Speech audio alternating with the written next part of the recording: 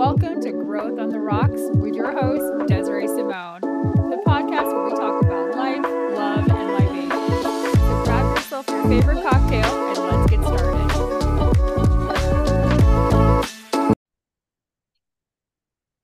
Ladies and gentlemen, welcome back to another episode of Growth on the Rocks. When I say I'm super excited to have these two hilarious ladies here, that is truly, truly something that I 100% mean.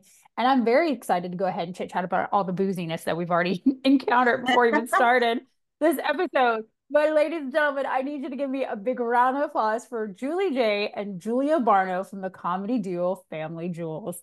Ladies, how are we doing? Good. Doing good. Cheers. Cheers. Let me grab my drink real quick. Clink, clink. Cheers. Clink, clink. All right. So first and foremost, ladies, what are you drinking? So glad you asked. We have a gin martini, dirty, with local Charlotte 704 gin. Okay, shout out to the local distillery. We love that for you guys. I'm drinking some Tullamore Irish whiskey, which is a little different from my normal Jameson go-to Irish whiskey, but yes, we're still going to keep it in the Irish whiskey family. So before we started on the podcast, we had a very in-depth, intense conversation about drinks. And I said, you know what, let's stop and chit chat about this. So tell me a little bit about, you went to get a drink recently. You went to get a martini, I think it was. Actually, no, Prosecco. Yes. Because so we had this business meeting that we were supposed to have around like 1 o'clock, and we were literally like walking in. I was the first time I've been on time in a while, and I'm typically on time. For some reason, I'm always late to pick up Julia. Julie always drives because I have lived in Charlotte for 15 years and I never know where the fuck I'm going. Yeah. So I'm like, all right, let's just, because when I ride with her, I forget that she doesn't know where she lives. Yeah, and I'm like, where are we going? So I'm like, all right, let's just take care of it. I'll just start driving. And so I'll do it. Yeah, I'll handle this. And so we got there. We were about to walk in, and we got a text that the director she just became like suddenly ill, and that happens. Yeah, so like, you know how that is. Like, get that. I don't want to. You go home. And we're like, what are we gonna do now? So we're like, well, we should have like a kind of an update meeting on where we're at with our comedies, like what the reflection on the past show we just had. And so anyway, we were having ceviche, and you were sitting at the bar talking to the bartender. And I said, I'll have a glass of Prosecco. That'll be nice. He gives it to me in like a water glass. No. And it's just such a dainty little drink. No. And there's all these dainty glasses behind him. And I was like, okay, well, I guess nobody's going to know I'm having a drink at lunch because it's in a freaking water glass. Now, did he say why he served it to you in a water glass? And I was like trying to give them our lunch order. It was a mess. Like, and I always hit the bar because bartenders are on it. Yeah. And I was like, he was just like, I love it here. We're like, cool. Can you get us some food? I'm so glad you love it here. About that ceviche. I was like, hey, I love food at the restaurant that I know it's already made. And not only that, like maybe I'm trying to think of like excuses, because I do, speaking as a former bartender, I do very much want to be like, bad day, or you didn't have the glass, or you were low on the glasses. I think even still with a Prosecco, rather than a water glass, I would have given it to you in some form of a wine glass at the very least. And then not only that, I'd have been like, hey, I'm so sorry. We don't have the proper glasses. I hope this is okay.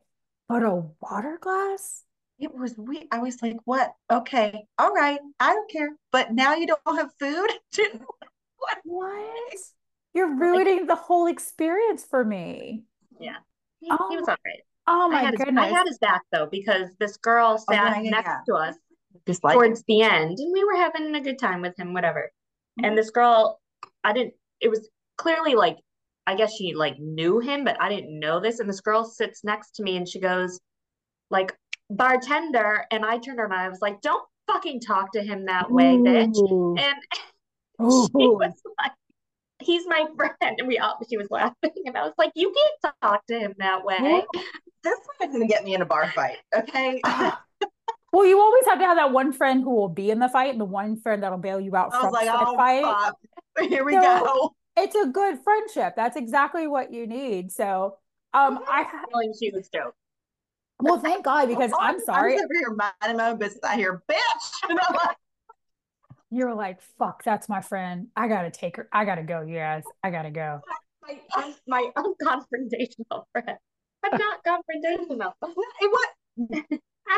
So my peer at work, we are going to see someone at lunch. We haven't seen him in a while. He comes over here to pick me up. Of course, he knows all about her because everybody at work listens to our podcast.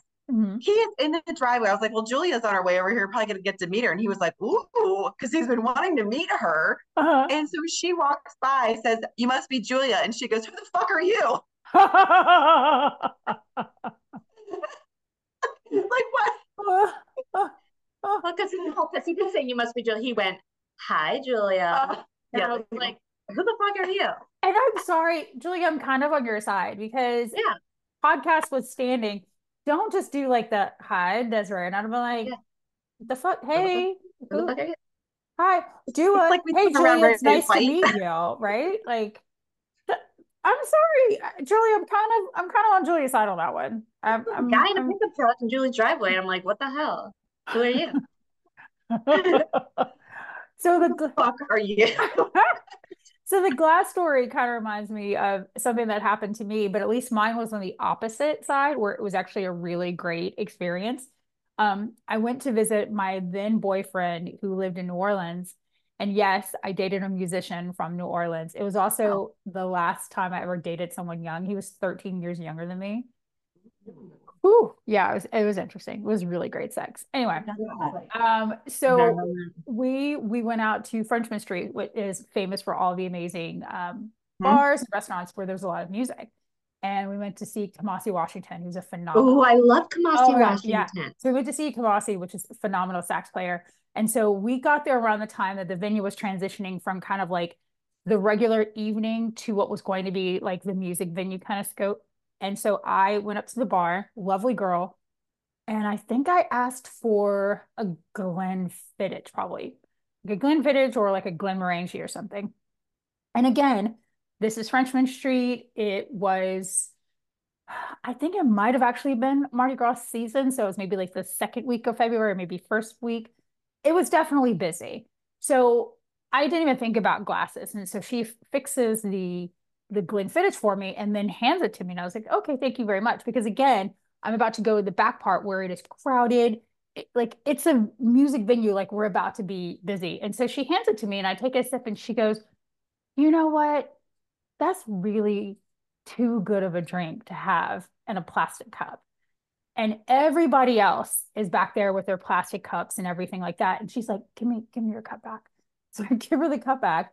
She gives me a proper rocks glass with a proper rocks ice cube on it. And she's like, just be careful if you're going to be on the back. And I was like, girl, thank you. And I think I ended up tipping her like another $10. And I didn't even think about it. And every once in a while, because my background is in hospitality, every once in a while I use that story as like a guest satisfaction moment where it's like, you have no idea the smallest thing that you can do. Because again, I was fine with it. I was going to go back there. We were going to be jumping around. We were going to be, listening to really great music. But the fact that she was like, no, I know this will add to your experience. Almost anytime I ever tell people about seeing Kamasi Washington, I also tell them about that experience. Yeah. And I'm like, so if you're listening, good for you, sweetie. Good for you. I'd seen Kamasi Washington and I was given a plastic cup. I'm so sorry. And I'm sure I was drinking like a beer. I'm not fancy. I was drinking a pretty fancy Scotch fire. I think it was a Glen something, but I was definitely pleasantly surprised. So, well, I feel like you're going to get a bartender in New Orleans that's going to appreciate a drink, like a drink in a proper glass, you know. The opposite of what I did when I walked into definitely like you're like just like a whiskey and ginger ale kind of bar. I walked in there. I'd been drinking Palomas all day and I was like, can I have a Paloma? And this bartender's like 100 years old. And he looked at me and he was like, and I was like, oh my God, I'm sorry. Whiskey, please. Like, I'm sorry. Let's make this really easy. I forgot. Let's make this really easy, shall we? That's on me. He was like, that's right. So tell me a little bit about Family Jewels. How did you two, and we talked about this before. I do love the story about how you guys met. But tell us how you met and then how did you start Family Jewels? Well, we were neighbors another lifetime ago. I don't know, like two like lives ago. 5, 10 years, like yeah. Yeah, because how long did you live in Brooklyn? I was there for a while.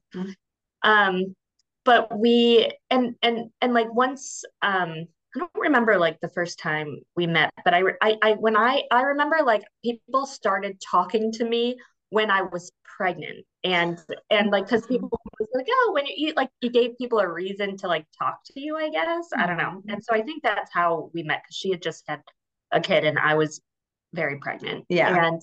And then so every once in a while, oh my God, this is actually so funny because I was in my daughter's room this morning, I swear to God, and there's little like Timex pictures on her walls from just like little pictures we've blown up. And there's such a really cute picture of my daughter and my husband, and she's like maybe one, like she's real little, and it's just such a cute photo. And she's got this little ponytail and her blonde hair sticking up, and Julie's in the back. It's at Julie's house. What? In the background, like on your barbecue, we were like over there for dinner.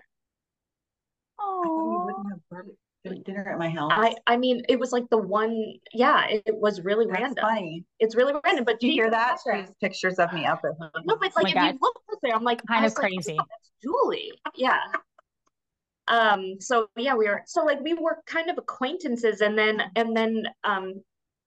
I had done comedy, like I started doing comedy like 10 and a half years ago, and in and out, kids, like whatever. I found out she had done comedy and I was dying to get back into it and didn't know how. And I back then was like, oh, like we should do a podcast, like let's do something together. And she was like, who the fuck are you? Like she was not.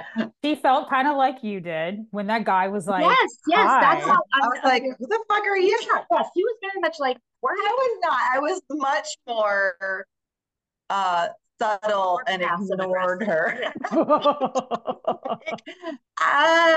that's like cute.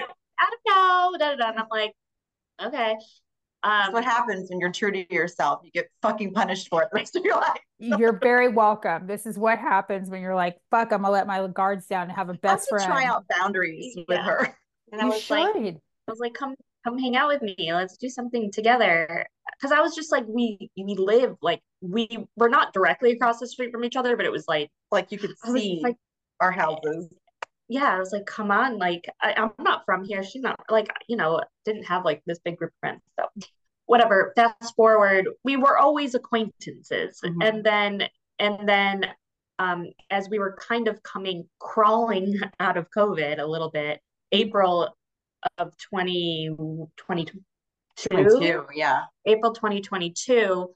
But going into that year, we were kind of reaching out to each other, just kind of helping be each other's motivator, be like, I want to get back into comedy. Like it was like motivate each other. Like, let's go to an open mic. Like, let's do this, let's do that. And so because we were both dying for stage time. Like when you're being way too funny in like a corporate office meeting. And I've been studying my out.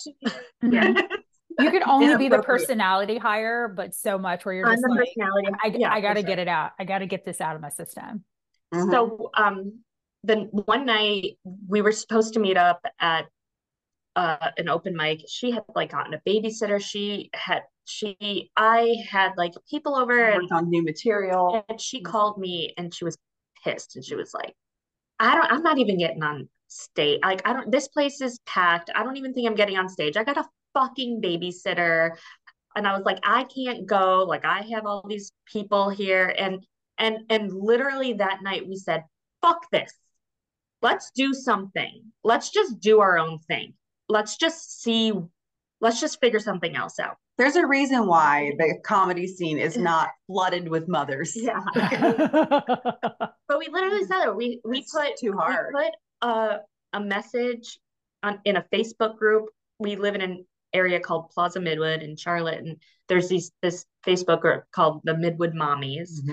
And we put a post out and we're like, if we put on a free comedy, there's a a show. There's a amphitheater at a park.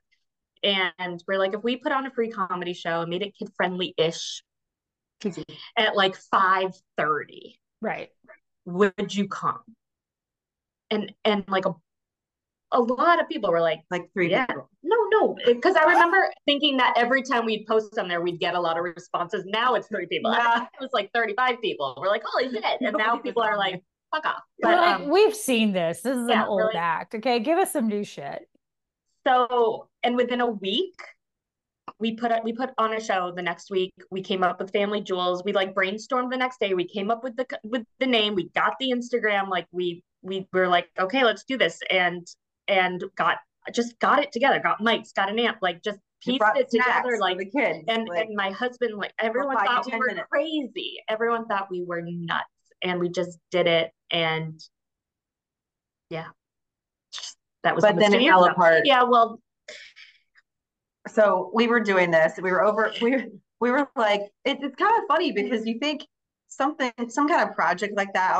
I've always felt like I was an individual project person working with groups, and I was like, I just always feel like I've never worked with somebody else. She and I don't know each other. We didn't know each other that well. We're still getting to know each other, and we see each other and talk to each other more like than multiple times I do my post.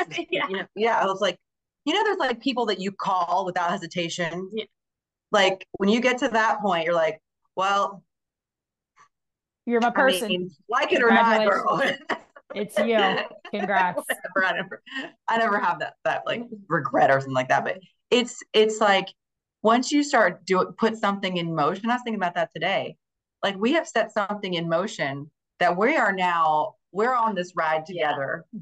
We're talking about, we need to create like an LLC, and like, bitch, don't you break up with me. Like we got like a prenup. Yeah, we didn't sign anything, but we looked at each other today in the car. I looked at each other. We were like, we will not fuck each other over. Not fuck each other over. We are together forever. The shit is ride or die. When you get into comedy and like people aren't doing like what we're doing, like we are a duo. It's like Family Jewels and like early shows, Bed by 9. Yeah, like we do early show. Like it's just we've been making it up. But then when we first started doing that, we were getting offered, like, remember like that March where we were getting gigs, individual gigs, and we were going to open mics, and then it was exhausting. But we were trying to grow this thing, and then we made this pact, like, no, we go further together, and we're saying no to individual gigs from now on, and we only do Family Jewels. That's what we had to do for me to figure out, like, that's why I couldn't say yes a long time ago, because I didn't know what I was saying. Yeah. I didn't know what my voice was, what premises I wanted to work on. So it was like, I didn't know how to articulate that instead of just ignoring Julie. Well, I'm an consultant. But we know what we want to say now. So I never thought about what I wanted to say. I was like, well, people think I'm funny, so I'm gonna go tell some jokes. So like, do it with me. Like what? Right. And I remember when we spoke on the phone that I've been told that my entire life, but my background and my formal training is singing. So that's me. And I've always told people I would rather have all of my teeth taken out in one sitting than someone be like, you need to open for an open mic for a comedy show. And I'd be like, you're out of your mind. Because to me, comedy, that's just like the last, area of just unfiltered, free speech, total expression, freedom. But vulnerable. But I don't think people realize that there is such a true art to comedy. And one of the other reasons why I reached out to you is we have a mutual friend, Johnny Millwater. So hopefully be sure to tag him. Hopefully he's listening. And I'd love for you to tell us a little bit, because you guys took one of his classes, I believe, right? I took Johnny's class, yeah. I'm just a fan colleague. So yeah, because you both originally started separately. So talk a little bit about your initial journey, and kind of like what you said, you had that eye-opening moment where, like you said, Julia, you were saying, we realized we're better together. So what was your initial introduction solo? What was the earlier parts of your comedy careers like? You want to go first? Sure. I've always been a writer. I was in college. I was a creative writer. I was in literature, which ended up being communications because my parents were in my ear, like, what the hell are you going to do with an English lit degree? You know, but now I can defend why that would be important to stick with. But I did feel like, all right, I need to have something I can apply in the real world and support myself and all that. But anyway, so I've always been a writer. But most of my writing, almost all my writing, until I found stand up, was in my computer. No one's going to see this. You know, it's going to be here, and it's never going anywhere. I might send some things to friends to enjoy, but it was always humor writing. My biggest influence has been David Sedaris. I love his storytelling. Like the way he writes for the ear. Mm-hmm. So whenever he's, up there doing his book tours, his stuff has a pulse. It you could write music to it. And I just find that to be so unbelievable. Plus, it's all family stories, which is what I really like to tell. So I remember he referred to himself as a friendly trash man, picking up little bits and making it into something, but it's all stuff about his family. And I'm kind of getting to that point with my family because I'm starting to use them more, which I wouldn't touch that stuff before because it was like touching an electric fence. But now I'm doing it. Yeah, pisses them off. But all that to say is I was struggling to conceive. And, when people say, oh, just get your mind off it. Just stop thinking about it. It'll happen. Like, you cannot say a more unhelpful thing to a woman who wants to get pregnant. Literally, there are pregnant people everywhere. We humans are here as a result of a pregnancy. Like, you cannot get past it. It is everywhere. It is all consuming. And so I was looking for something to do. I literally have no idea how I found the Comedy Zone stand-up class, but they offered it there then. They don't offer it anymore. I think I was one of the very last classes, and that was 7 years ago. But you write for 6 weeks, you practice, and at the 7th week, they have a graduation showcase, and 250 people pack into the Comedy Zone. That's wild. 250 people. It was the only thing I have ever said, I don't think I can do this. Because you're right, it's you're on stage, there's nobody helping you, there's no backup band, there's nothing. And if they don't like it, they don't like you because you fucked up. That's yeah. So I went out there, and Tyrone Burson brought me on stage, who just performed with us last Friday. And he was in my comedy class. And he was in your comedy class. And it's a very tight-knit, small community. And it was the greatest 7 minutes of my life. And I was pregnant 3 days later. Oh my God. So yeah, because you kind of listened to everybody and just let go and then dove into it head first. And next thing you know, now you got a baby. Yeah. And yeah, it worked. The rest is history. And Julia, what about you? So I never really wrote. But growing up, I was obsessed with like Gilda Radner and like all like old school SNL. And the summer camp that I went to had a lot of like SNL like alum types like Chevy Chase, and I think Gilda Radner even went there, and like maybe even Lorne Michaels. I don't know. It was just like, but like I wanted to be on SNL, and I never did anything with that ambition. But that's a whole other podcast of journey, self-love. We could talk about it here. It is a personal growth podcast. So I met my husband my senior year of college, and just kind of was like, I want to get married, I want to have kids. And not like we did that, right? Like I didn't have kids till like 8 years later, but like I never really then thought about what I wanted to do for myself. Like I just wanted this family, this picturesque family. Like that was my focus. And then my husband got a fellowship. He had to move to Princeton for just a year after grad school. But we had just bought this condo in Plaza Midwood where we were living in. And I had just been promoted at work, and I was like, well, it's a year, like what? And so the week that he left, I was like, I got to figure something out for myself. And I was like, I never know what, but I was like, people just say I'm funny, but like, what do I do with that? Like, what do I do? And I remember wishing I wasn't funny, because I was just like, I just wish I liked going to work. I would see people at work being like, oh my God, look at this Excel spreadsheet that I did. And I got this pivot table. And I'd be like, who gives a fuck? Like, Jesus Christ.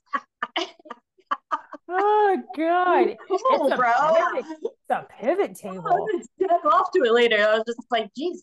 So I took, and I don't remember how I found it. And I found the Comedy Zone class, but Johnny Millwater was teaching it. And I fell in love with it. And I am working towards something, and I had never really written before. And that show, and I had that show too.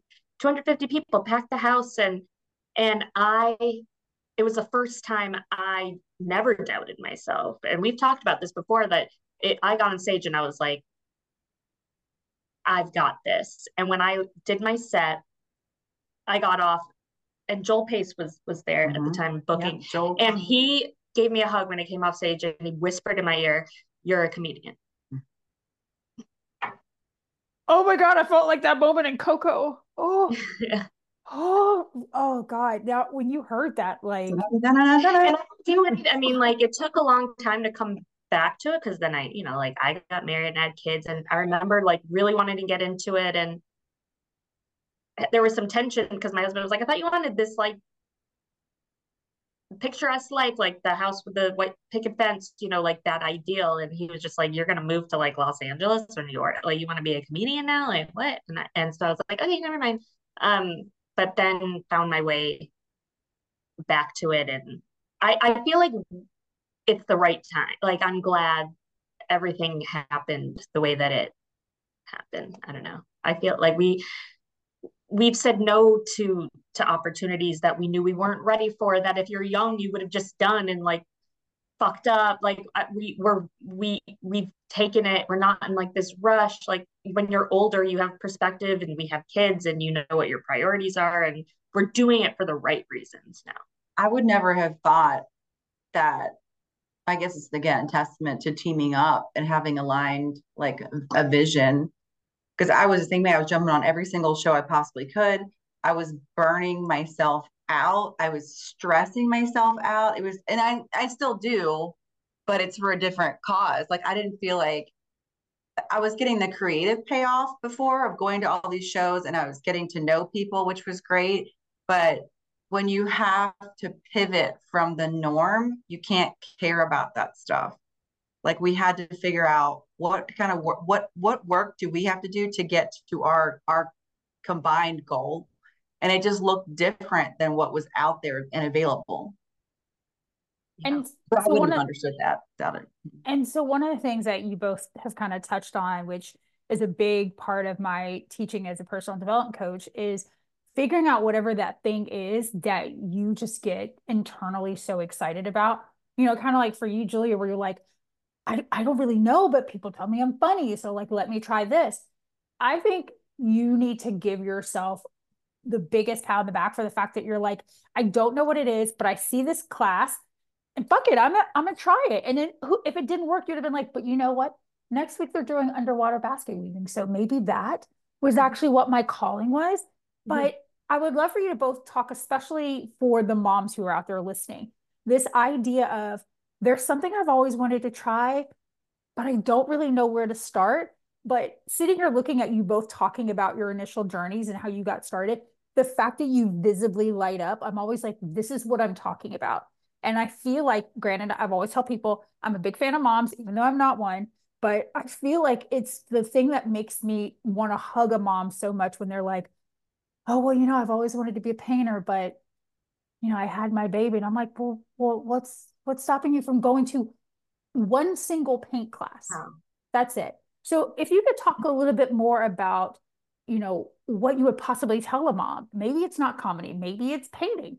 Maybe it's singing. Maybe it's running a 5K, who might come to you and be like, you know what? I love your comedy. That's something I would never do because I'm so scared.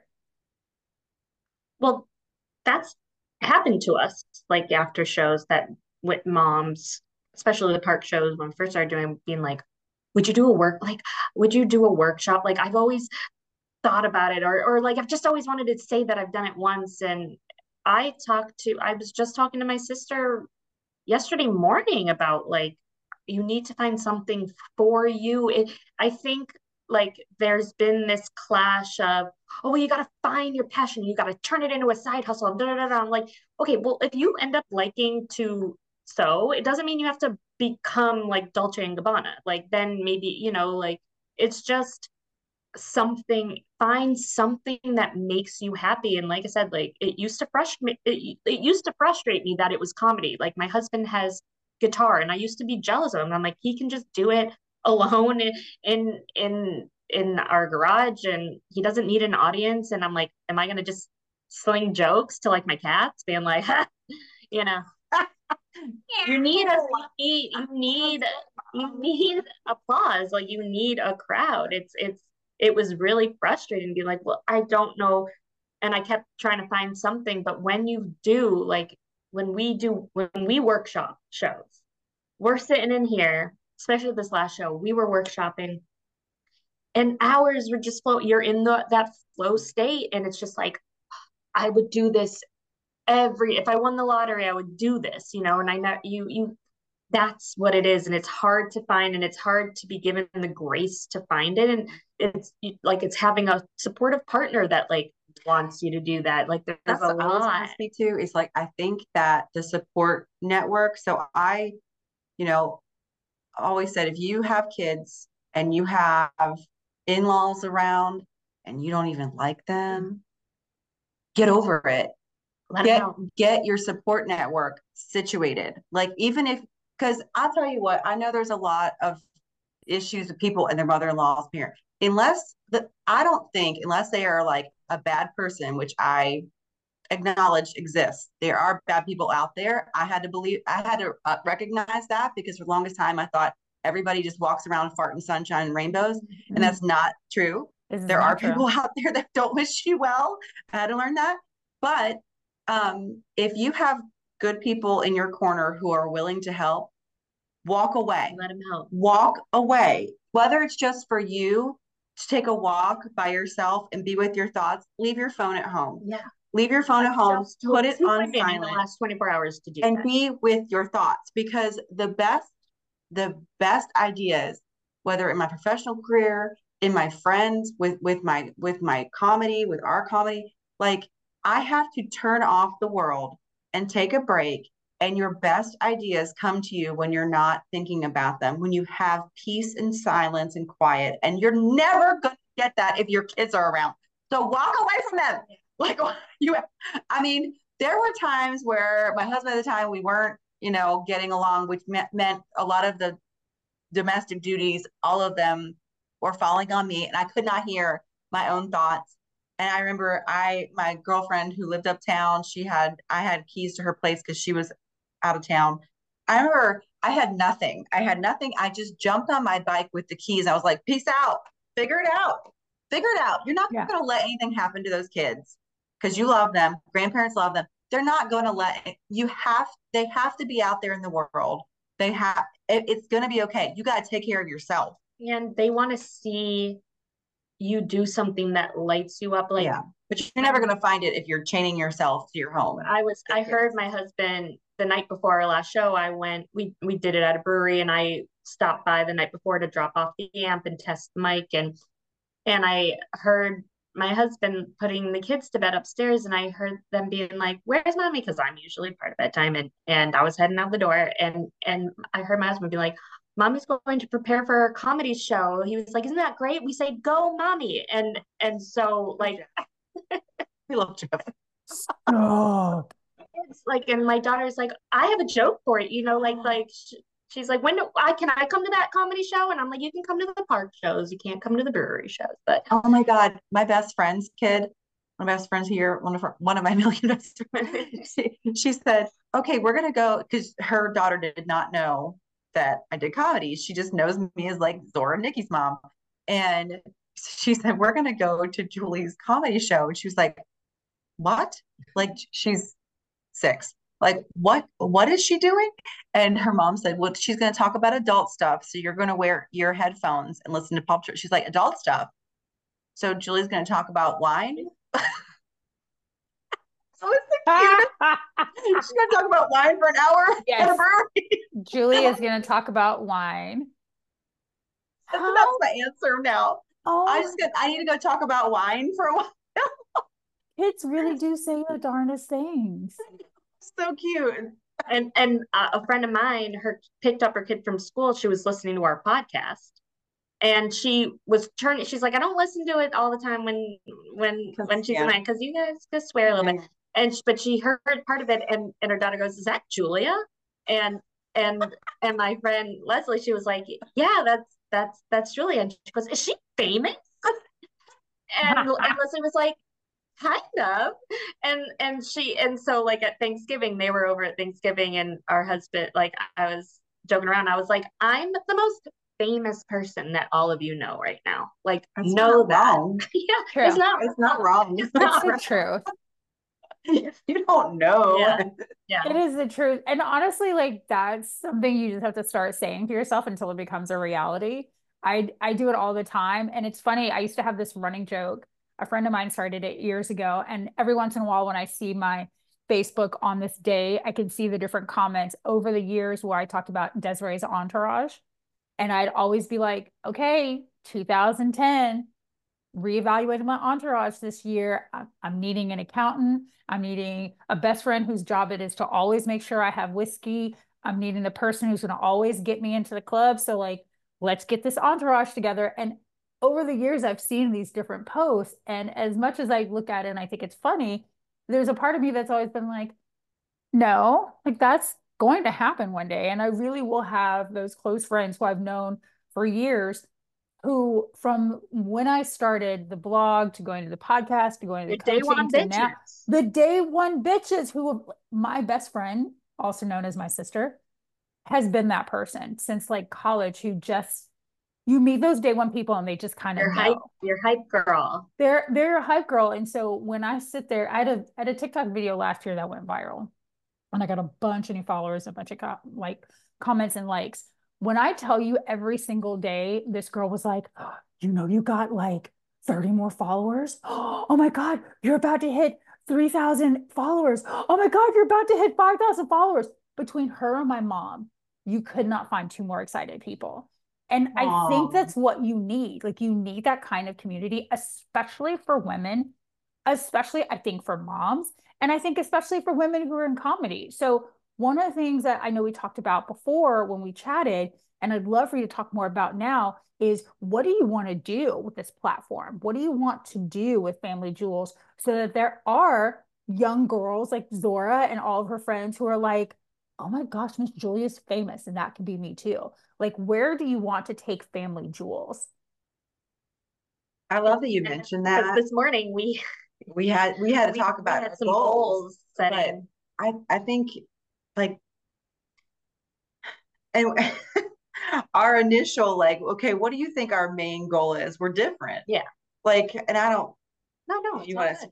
So almost simultaneously, I said, like, what did I say? You said grow our audience. I said, what's our goal? And you said, grow our audience. And I said, money. Money. And I was like, that's not. I don't care about. He was like, I don't care about the money. And I was like, but we're building a brand, and we're going to start charging for shows.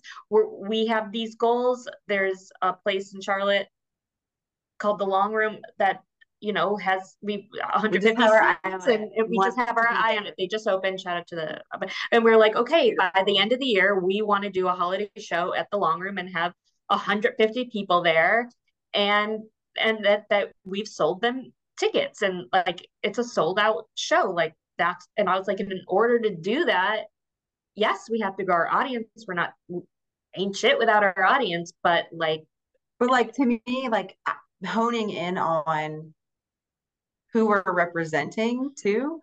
Like, it is really critical that we show up with our best for our audiences, because I have to say, like, when I come in on two wheels into a show, it's not going to be my best. So I have to know we've learned be more strategic, and we've learned that. Yeah. So we've had more, and if people, we have a podcast, Family Jewels podcast, like, we talk about how we've got, like, what you've been through this past year, and like it now we've actually had some time to sit and workshop and really work on our shows and really think about what we want to do. And like even planning for the last show, we were like, okay, this is about energy. Like we come in and the energy's got to be hub, and we're going to start with a little drinking game, and people know like, oh, we're here to have a good time and like laugh. And because there's a trust there. They trust that we're going to give a good time. And you learn that, you know, and people that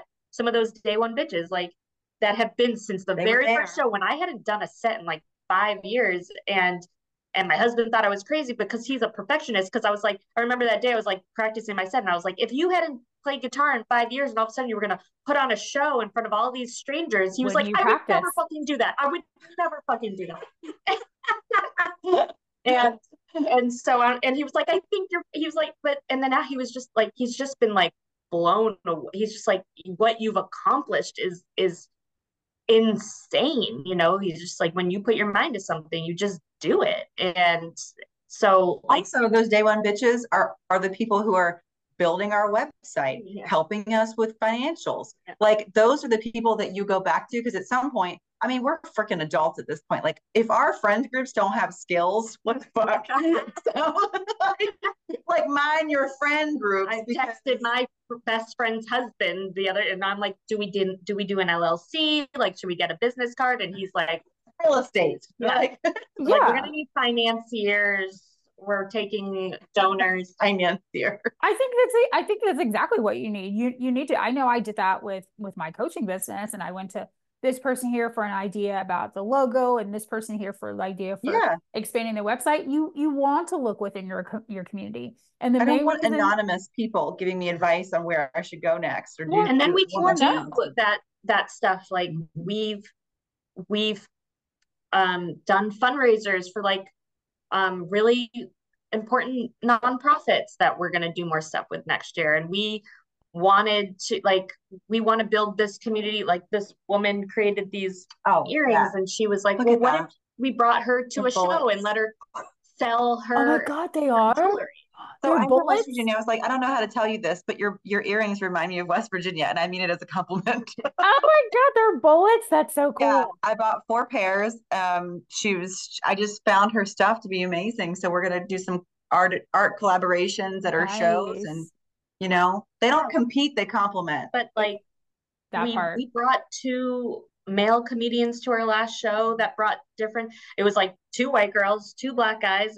It was 4 different voices. It like brought diverse, like it really, like we're just kind of getting started. Like we've built the foundation, and like we want to build community and connect with other creatives, and see, like we've also been on the receiving end at this point of people that said they were going to help us out but didn't really mean it, and we're like, that's fine, but we're like, it's made us realize who we want to be. Like we're like, if we say we're going to do something, we're going to do it, and we can do what we want because we're making it up as we go. But now we're at the point where we're setting goals and being like, okay, well, what do we have to do to get there? And we want people to be. When that meeting got canceled at the last minute, we're at Queens University. There's a pretty big campus here in Charlotte, and we're walking back to the car, and we hear Family Jewels Comedy, and it was a band. I would die. Stop it! How cool is that? I was very nice to him. Yeah. I was going to say, and then Julie was like, "Who the fuck was that?" Yeah. Well, I'm thinking, I'm like, "Who the fuck's that?"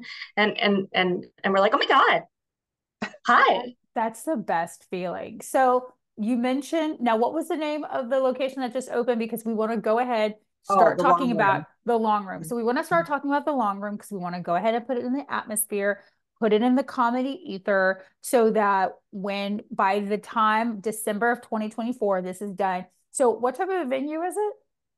It's a new event space. They just opened, really, but I ran into another creative who does improv at Giddy Goat, a coffee shop in Plaza Midwood, and I was doing some work there, and I ran into him. His name's Brian, and they had just done a holiday show at the Long Room, and he was like, "Oh my God!" And I saw pictures of it, and I was like, "It looks incredible!" Like and he was like, "I'll introduce you to the owner, and you can tour it." And I was like, and I saw John Mulaney at a theater Saturday night, and I'm looking around being like, why not us? Like, that's kind of been when we don't know what to do. We say, why not us? Yeah, why not? Yes. Why not us? Say stuff all the time. Why not us? Why not us? I think, well, first of all, if you don't already have merch of some form, why not us? Oh, I'm just saying, why not us needs to be a mug. It needs to be a sticker. It needs to be a koozie. Individuals, why not us? You heard it here first. You're talking to a personal development with a brand background. So I'm a personal development brand coach. So like my brain has two hats. How am I going to work on your mindset, and how am I going to help you monetize your mindset? Like that's how my brain works. Mm-hmm. So I need a why not us shirt. I need a why not us mug. I need a why not us water glass. I need why not us stickers. I need something cute. I need something catchy. And also with the long room, you mentioned wanting to do workshops because you've got these moms interested. So I'm thinking a once a month workshop that you host there, that you partner up with a local distillery to maybe do some. Or might be introduced to like a skill pop class. We met this morning with somebody who's involved, and we might go. I think whenever you can, I mean, there's no secret. Yeah.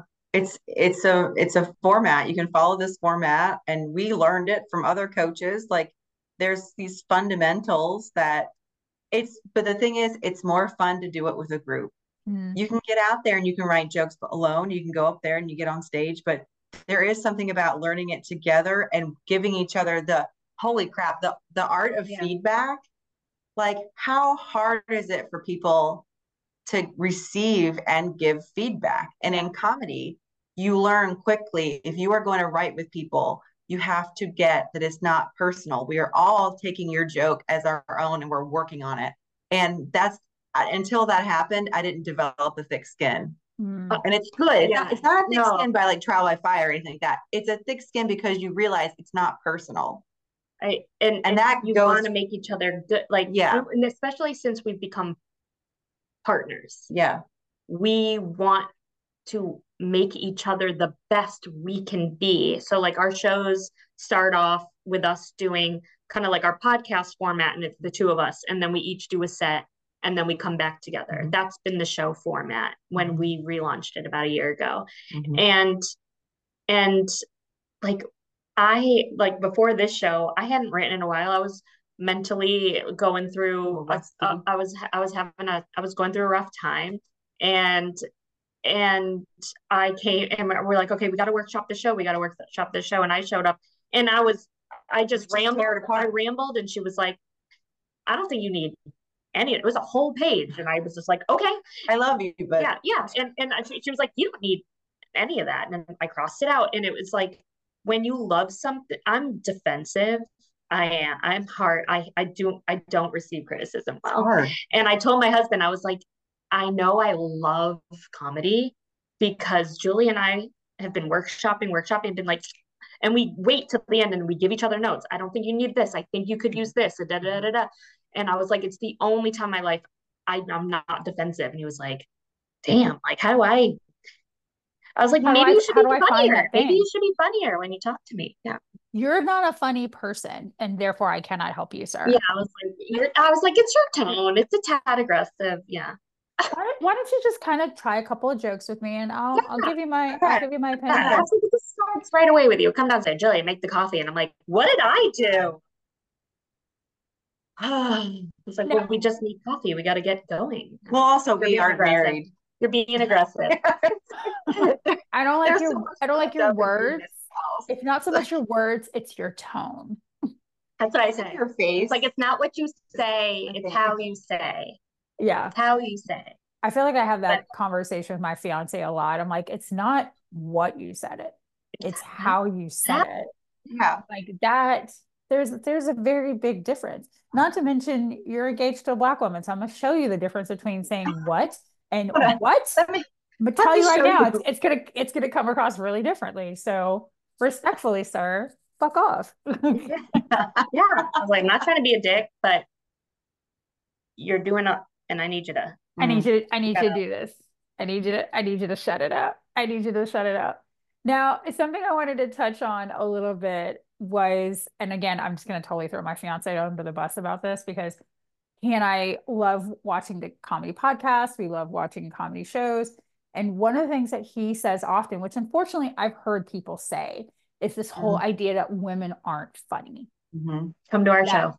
That women, they're, first of all, you're not going to sell arenas like other people are, or other people, you know, you're not going to sell arenas like men. You're not going to have famous records like men, that women aren't inherently funny.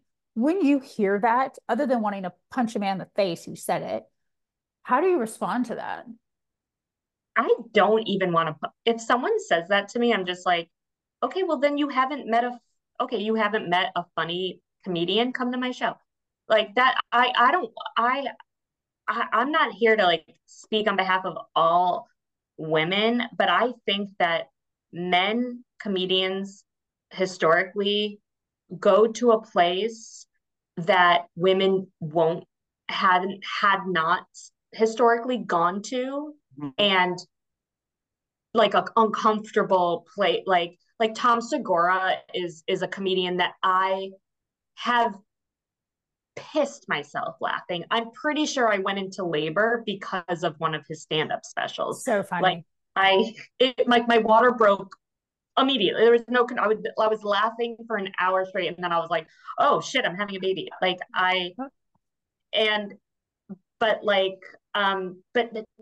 it's because there's no filter. They don't care. I think they have this I don't care.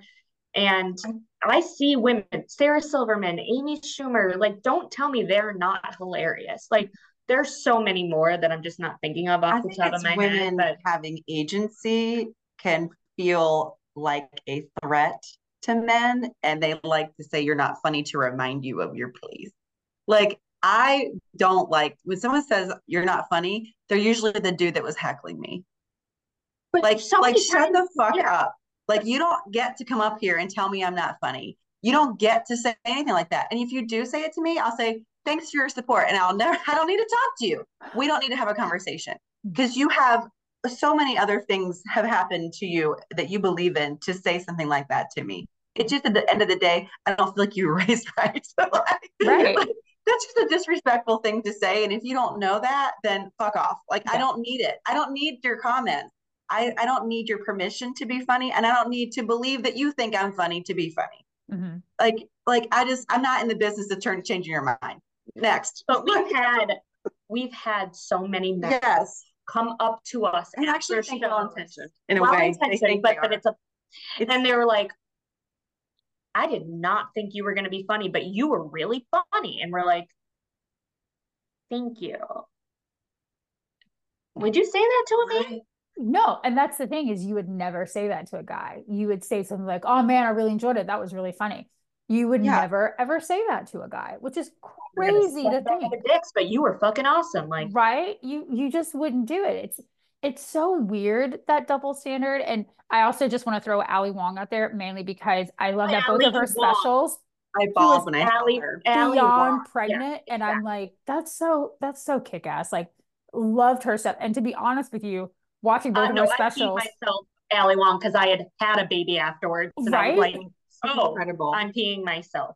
But and one of the reasons why I bring her up is because one of the points that she made, I want to say it was in Baby Cobra, was that as a woman, here she is, and she was like, I have to be here at 9 months doing comedy in order to help provide for my family, and still I'm not going to get the respect that I need. And do you see me very pregnant right now, making you bitches laugh? Like, it was brilliant. It was spot on. It was a great way to look at the pulse of the world and comedy. And the shit was funny as hell. Ali Wong she's a master. Fucking hilarious. When in Don Juan, not Don Juan. It's the second one. It's something. Don Wong, I think it was. Don Wong. Thank you. Yeah.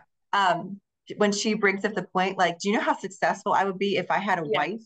Yeah. Oh. Like, mic drop. Yeah. Right? Yeah. She made the point of a century right there. Yeah. We have been in a support role and have not been supported. Yeah. And you know, at the end of the day, I think that's why so many like marriages fail right now. coming out of COVID. Like we're sick of it. We cannot sustain this.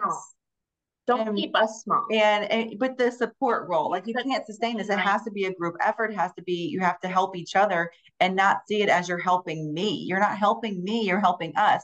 There was a follow-up interview that she did after her most recent special where some comic where she was just performing a set somewhere, no accolades. It was just, she was working out some material and she was pregnant. She was pregnant with her second. And the comic came up to her, a male comic, and said, so what, this is like your thing now? Yeah, yeah. Not my thing. I'm having children. I'm having a family. This isn't my shtick. Like, don't diminish me to that level. Fucked up. And of course, in his mind, he thought that was the funniest shit ever. Like hilarious. Yeah. He's like, yeah, I'm making a joke about it. Like, I know that's not her it's thing, like, it's like funny, but I'm Larry the Cable Guy. I just rip my sleeves off now. This is my thing, you know? Especially after having kids, and I don't think you need to have kids to go through this, but for me personally, when I had my first and I watched myself give birth and I watched myself keep her alive with my boobs and I watched myself go back to work and go back and forth and breastfeeding her, and that was the first time in my life.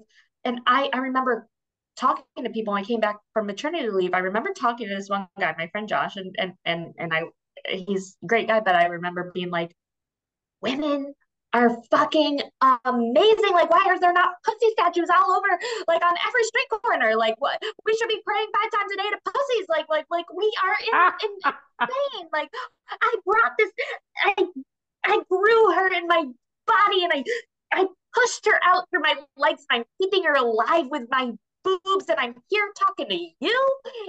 And he was like, yeah, Julie, women have been doing that since the dawn of time. And I was like, and it's fucked up. But we're also not getting acknowledgement for doing it. It's just like, yeah. And that we're even capable. Yeah. That we're even capable. You don't have to have kids to do it. I'm not somebody that's like, oh my God, everyone should have kids. Like, if you don't want to do it, don't do it. Absolutely. But not. like know thyself, like, but we have the power. So we must be capable of anything. That's how I feel. Oh, I feel threatened. I feel triggered. I'm meant to inspire. That's so funny. Yeah. But I just think we're underestimated. So we underestimate ourselves. And like for us, like when we say why not us, and we're doing this and we text each other all the time. We're like, I'm so excited. And like it's nice to have something that you're excited about. If it's painting, if it's sewing, if it's a book club, if it's anything at all, just like something that you can escape to, like, do it and genuinely enjoy and not feel like you're forced to do it. Like, I think the finding your passion thing is like, oh great, now I gotta find my passion too. Like, if you want to, if laying on the couch and doing nothing is your passion, I hope you get to do that too. Do that. Okay. I seriously do. When I'm reading shows, my husband's like, are we ever going to watch TV together? I'm like, well, I got to put this show together. He's like, no, and it's great. And I'm so proud of you. Like, we haven't like snuggled and like watched a show. But I'm busy. Yeah, like I'm busy. I'm busy finding myself right now. My calendar is up to date. That's all the time. I can pencil you in around 9:18 tonight, like if you want. I'll say, I'm like, if you come up right at 9 o'clock, I'll do it. But if you miss that window, don't wait till 10. I was gonna say that is your only window. Well, ladies, I am so excited to have you on, and I am so happy to see women being able to just not only find their passion, but just really embrace their own inner badass. And the fact that you're going to be going out and doing the same thing, not just for moms, but just women in general. And yeah, I agree with you, Julia. I think we need to start working with some sort of commission to have more pussy statues. The fact that there are 0 pussy statues bothers me greatly. Like, we're taking down all the Confederate statues, which is great, but we need to put up replacing them with So we're getting rid of Robert E. Lee, and then we're going to put up a statue of Ali Wong's vagina. Like, giving birth as the baby is breaching. Yeah. Yeah. Powerful. I went there. That is some powerful stuff.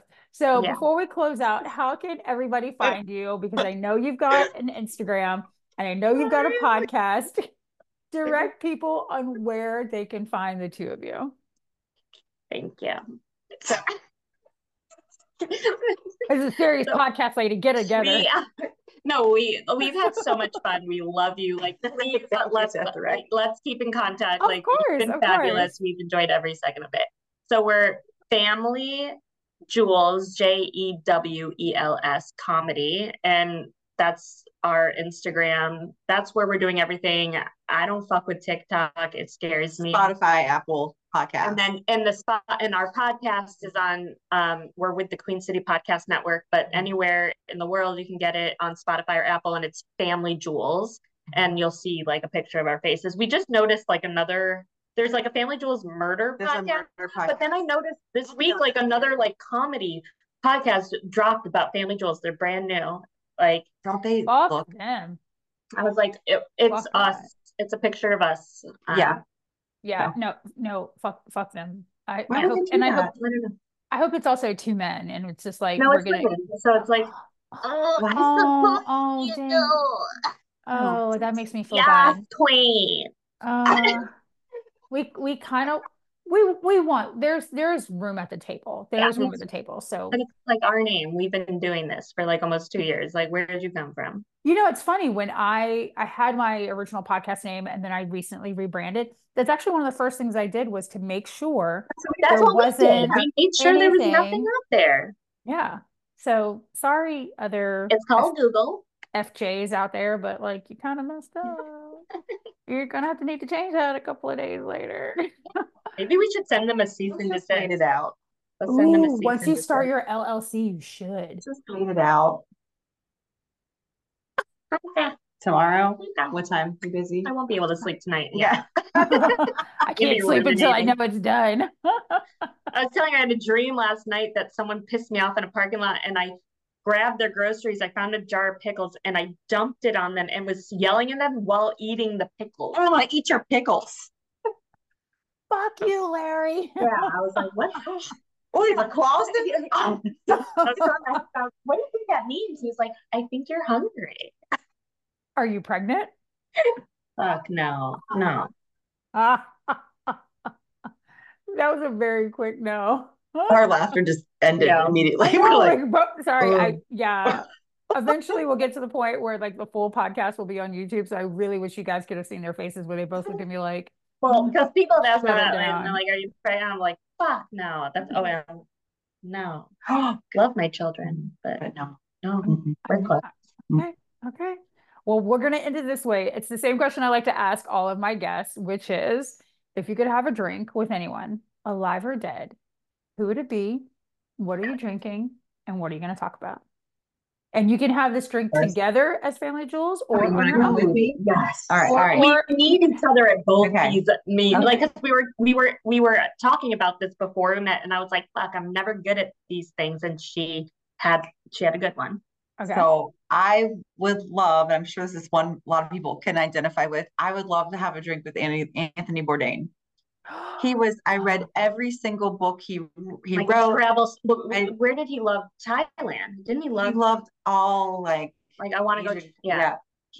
But I loved him because one of the most recent things he did before his death was he kind of was doing his own kind of vibe. It wasn't like those typical travel shows, but he went to West Virginia, which is where I'm from. I love that episode. That episode made me bawl with just love for him because it's the only time West Virginia.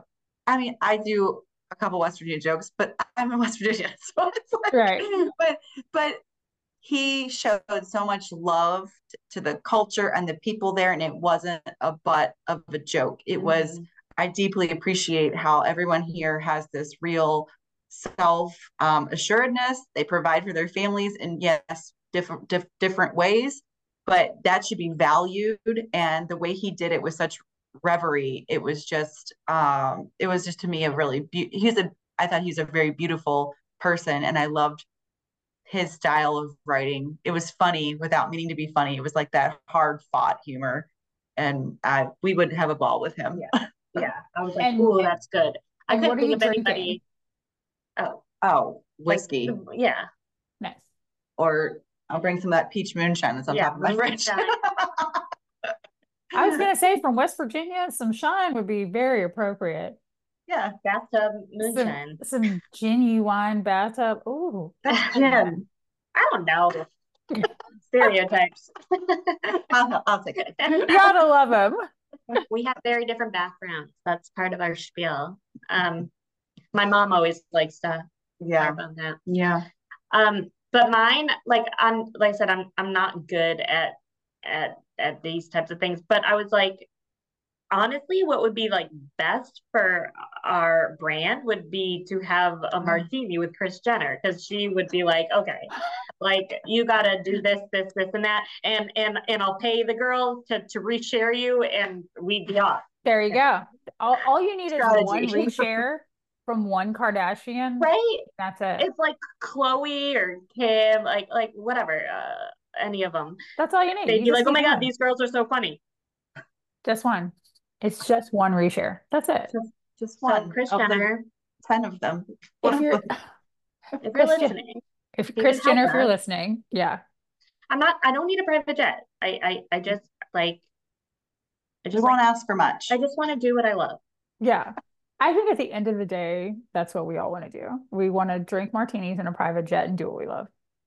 I mean, like on a I mean, global. I mean, it does bother, like, the private jet thing is, but I've never been on one, so I can't say. But they're not good for the environment. They're not necessarily want to own one, but do I want to ride in one day to say I've done it? Yeah, I'm sure. Just plant a bunch of trees. Yeah, we'll plant a lot of trees. There you go. We'll plant a lot of trees. There you go. You can pay someone to offset your carbon footprint. So we'll do that. It balances out. It totally does. Yeah. Where there's a will, there's a way. So like we got the long room. We're gonna bring Anthony Bourdain back from the dead. We're gonna make Why not us stickers? Why not us stickers? Yep. Anything else?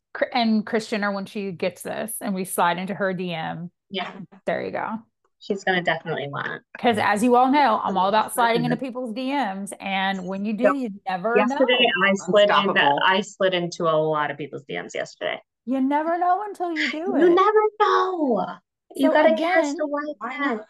Again, why not us? Why not us? I'm just saying. And you know what? If the other Family Jewel ladies are gonna be like, then maybe the podcast can be called Why Not Us? Just an idea. Just a good idea. We're not gonna cave just yet. You know, obviously the comedy duo will always be Family Jewels, but maybe why not us with Family Jewels? I'm just spitballing ideas here. This is what my brain does. Damn, I operate. Damn, you really dropped a grenade and was like, okay, bye. I know. Again, this is what I do. This is why I went to everybody sign up, sign your passion. I can see how this is working for you. No, you've been a total gem. We love you. We thank you so much for reaching out. It's been such a fun time talking to you and getting to know you, and we really appreciate it. Well, thank you, ladies. We will definitely absolutely keep in touch. I 100% want to have you back on the podcast. I think it'll be fun to kind of talk about you can come on our podcast. A better? Are you kidding? Yeah. Please let me come on for like Black History Month. Absolutely. 100%. So yeah, I don't know if you qualify for that, but like for Black History Month? You're Irish. Yeah, because you're Irish now. You're a Duggar. No, I might have Irish that is occasionally in me, but I am in fact African American. Oh, yeah. When are you getting married? It's supposed to be September of next year. We've pushed the date because I had this wild idea of wanting to get a home, and to me, buying a house and getting married in the same fiscal year is a dumb decision. So I'm like, why don't we do one thing first and then do another?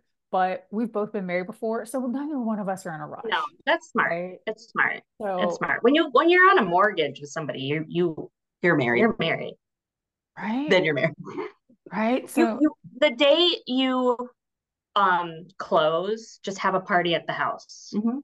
There you go. There you go. And I've entertained the idea. I've seen it happen a lot of like a big party and then people show a video and at the end it's like the elopement video and at the end you're kind of like, surprise, we got married.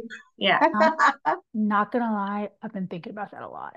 So, you should do it. I mean, you should do it. You should do it. I think people like a different event now. Yeah. Yeah. I either want something like that or we'll come and be the entertainment. Please do. We'll actually have it at the Long Room. Because it's all happening. The Long Room's having a lot of press. The Long Room's happening. I just need to go ahead and come into like a lot of money with the lottery or something because I either want something like that, small scale, or I want the most obnoxious, Great Gatsby-esque wedding where people for years will be like, Desiree's wedding. Great. Yeah. We still have the chandelier favors that she gave us. Like they're just, it was you could do both. Yeah, I was like, I want both things. I want you to win the lottery, get your dream house, and get your dream wedding. I want that for you. And then be on Chelsea Handler's podcast one day. Cool. Yeah, because she's on my vision. Have a drink with. Oh, yeah. I'd like to have a drink with Chelsea. She's on my vision board. I've read every single one of her books. I absolutely adore her. Whenever I talk about my coaching or my brand or people, like I always try to tell people, I want to be a combination of Tony Robbins and Chelsea Handler. That is what I'm aiming for because I cannot take myself seriously to be like, so we need to find the thing that fuels and inspires you. I'm just like, right, like ice baths at 3 a.m. No, I'm gonna sit here and be like, why the fuck aren't you doing it? I see that you light up every single time you talk about wanting to play the guitar. So what are we doing? And more importantly, what's stopping you? And then have this conversation over copious shots of tequila. Yeah. So we'll invest. When we win the lottery or when we go big, we'll invest. That, ladies and gentlemen, and for people listening, that is the power of women in community. Yeah. We want to lift other people, other women up. Do your thing. That sounds like a business plan. We want to be a part. Shark Tank. Shark Tank for creatives. I like it. I love you some Shark Tank. Ladies, thank you so much. As for me, everybody, you can find me on my website, Desiree-Simone.com, and all my socials, Instagram, Snapchat, TikTok, Twitter, and Threads, if people are even still using that, at I am D Simone. I cannot thank you enough. Julia from The Real Family Jewels podcast. No shade. We were best. But The Real Family Jewels podcast. This has been an absolute pleasure, and I can't wait to have you ladies back. Thank you. We'll talk to you soon. Bye. Thanks, everybody. Bye.